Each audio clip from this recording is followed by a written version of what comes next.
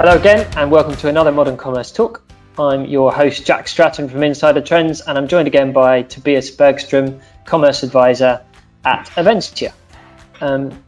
Thanks for making the time again, Tobias, for joining us. Today, we are going to talk about something that we talk about a lot, actually. It comes up often with you, KPIs. And just on a personal note, it's interesting. I remember one of the first times we talked, and I can't remember what the context was, but we were talking, and a lot, and this was kind of one of the first kind of points of Insider Trends and Avencia collaborating. And my experience is, and a lot of my knowledge is based a lot on what Insider Trends does, and a lot of kind of like a lot of trend spotting and safaris and presentations where we're looking a hell of a lot just at what retailers do, and to an extent, just from what knowledge we can gather about how successful they've been. But what I noticed is that when I first started talking retail, B2B, anything like that with you, you immediately went to KPIs. You were talking about it so much earlier. And for me, in a lot of what I'd done, KPIs were always kind of, I was aware of them, and I knew that the clients that I worked with, it was important to, but I was always like, I don't worry about KPIs. I'm just going to show them some cool stuff, and it will inspire them. But what I realized was actually how sometimes I was being a bit lazy, because it was almost like you needed, in many of these scenarios, basically, you needed to be thinking not just KPIs early on, but KPI first. And actually, you could almost position everything around them. And that made the whole thing a lot simpler. It cut out all this confusion of what should I do first as a retailer? I'm looking at these 80 trends and I don't know which one to pick. And when you just simply said, look at the KPIs, it was a real moment for me, actually. It's helped me a lot since. So on that note, just kind of on a really basic level, I want to just kick off with this question, which is what KPIs do you think e-tailers should measure and master? What are the kind of basic KPIs they should be focusing on? Can I just, before we go into that, I totally agree. I think a lot of people zone out when they hear that KPI word, right? But if you break it down or spell it out, it's key performance indicators. It's actually what makes us successful. What are indicators of success? And then I think you might win over one or two. But I think, I'm a simple guy, and I think it's important to keep it simple, stupid, right? Yeah. Often when you talk about e-commerce or any kind of commerce for that matter, often you're quite interested in getting sales, right? Increasing sales.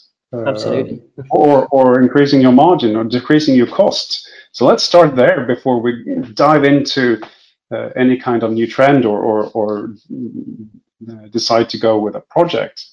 Because if it's not driving your sales or improving your margins, why should we do it? So I think for any kind of commerce player out there, you should be looking at 3 KPIs that drive your sales. And it's simple, stupid, and everyone who's ever been in Google Analytics know it. It is traffic. Make sure that you get the traffic that you can convert, i.e. get the conversion rate there. So when you have the traffic and you have the conversion, you also need to make sure that they buy, that the average order value is high, right? With those 3 simple, stupid KPIs that you can measure in real time if you're an e-commerce actor, or you can do it more on a daily basis if you're in physical retail, is really what should be defined in our lives, right? Because those 3 together make up the sales. I think what's interesting is that the 3 KPIs often have very different tactics connected to them. So if you're talking e-commerce and traffic, it's all about getting the sessions, getting the visits that will help you convert. And that can be search engine optimization, or it can be page load times. It can be anything Google related. It can be your brand, having a strong brand, stuff like that. Whilst for conversion rate, it's all about really making sure that the consumer feels comfortable, that you lower all the thresholds that are not necessary, right?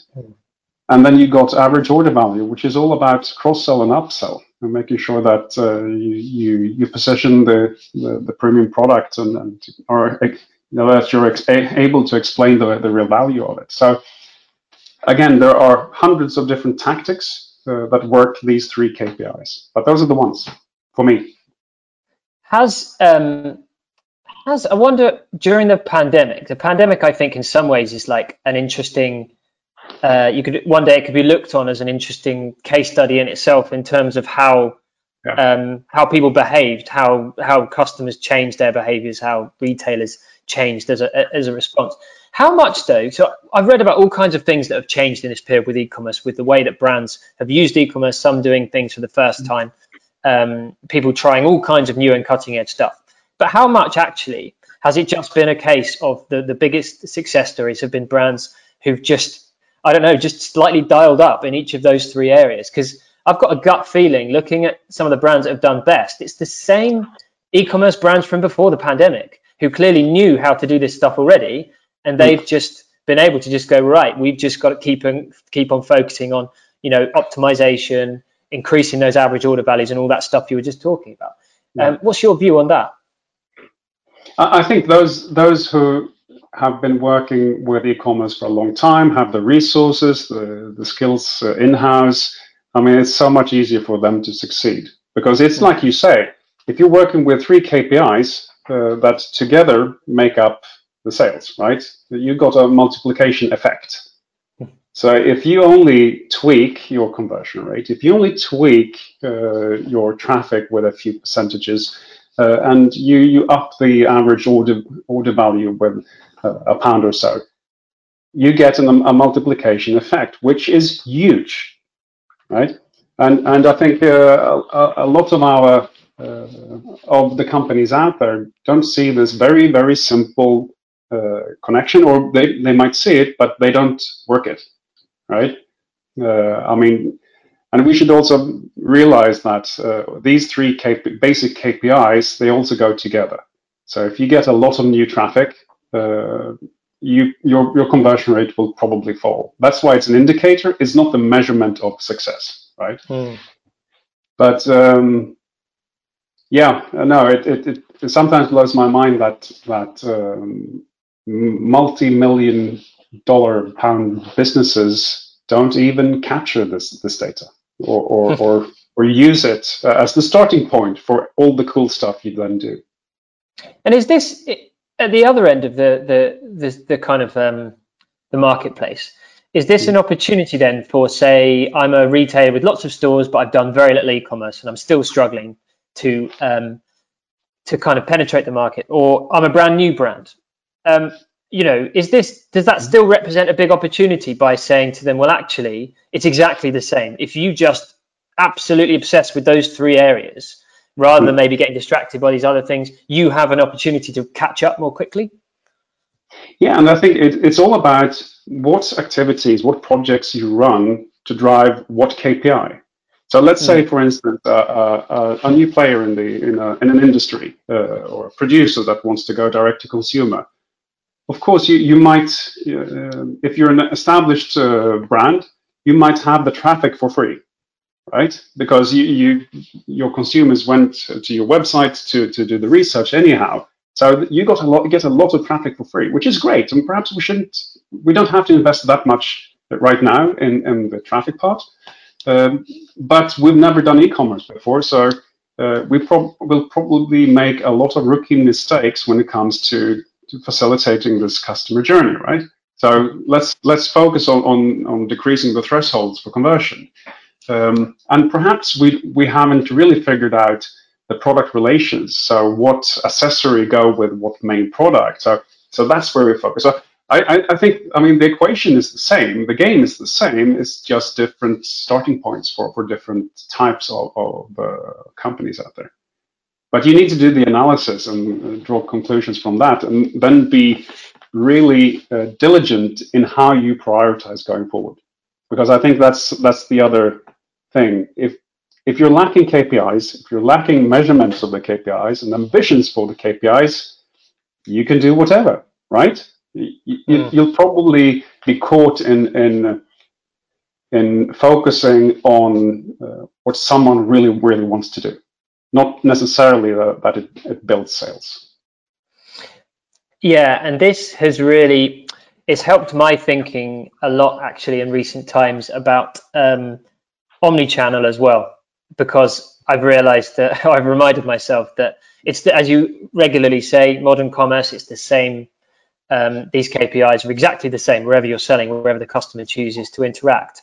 And if you can create some fluidity between those channels, as long as the KPIs are there as kind of a cross-channel KPI, then if you can create that situation, that's really powerful, because then if you say, look, if a customer does something in the store and you're not necessarily boosting the average order value or converting them in the store, but what you do in the store helps that to happen online, that's really powerful. And again, it seems like a complicated thing, but those same simple KPIs are driving it. I love that. And I feel like for modern brands, that really is the key. If you can be fluid, but at the same time stick to these foundational KPIs, you'll go a long way.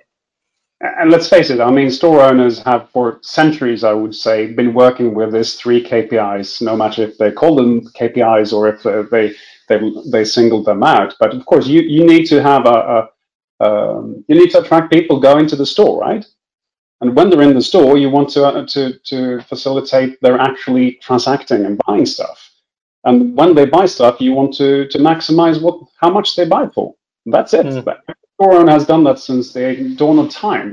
And those are the 3: traffic, conversion rate, and average order value. But I think, absolutely, like you say, in this omni-channel world we're living in, where you have a multitude of channels for one single customer journey, I mean, what's really on everybody's mind is trying to capture that omni-channel KPIs, that omni-channel conversion rate, that had to actually compare apples with pears, right? I mean, to compare that store visit with that online visit, and have an attribution model that works throughout. Because I think we're old enough to start looking at the customer journey rather than the channel. Yeah, absolutely. And I think we've started to touch on a few things there we should pursue in a talk in the future. Me and you, Tobias, could talk about these for days. So I think we're going to have to be disciplined to keep it within the 10-minute structure. It's been a pleasure as always. Thank you for joining us for this particular talk. And we will see you again soon. Hopefully there'll be many more of these coming along our Modern Commerce talks. So thanks a lot and take care. Thank you, Jack. Bye.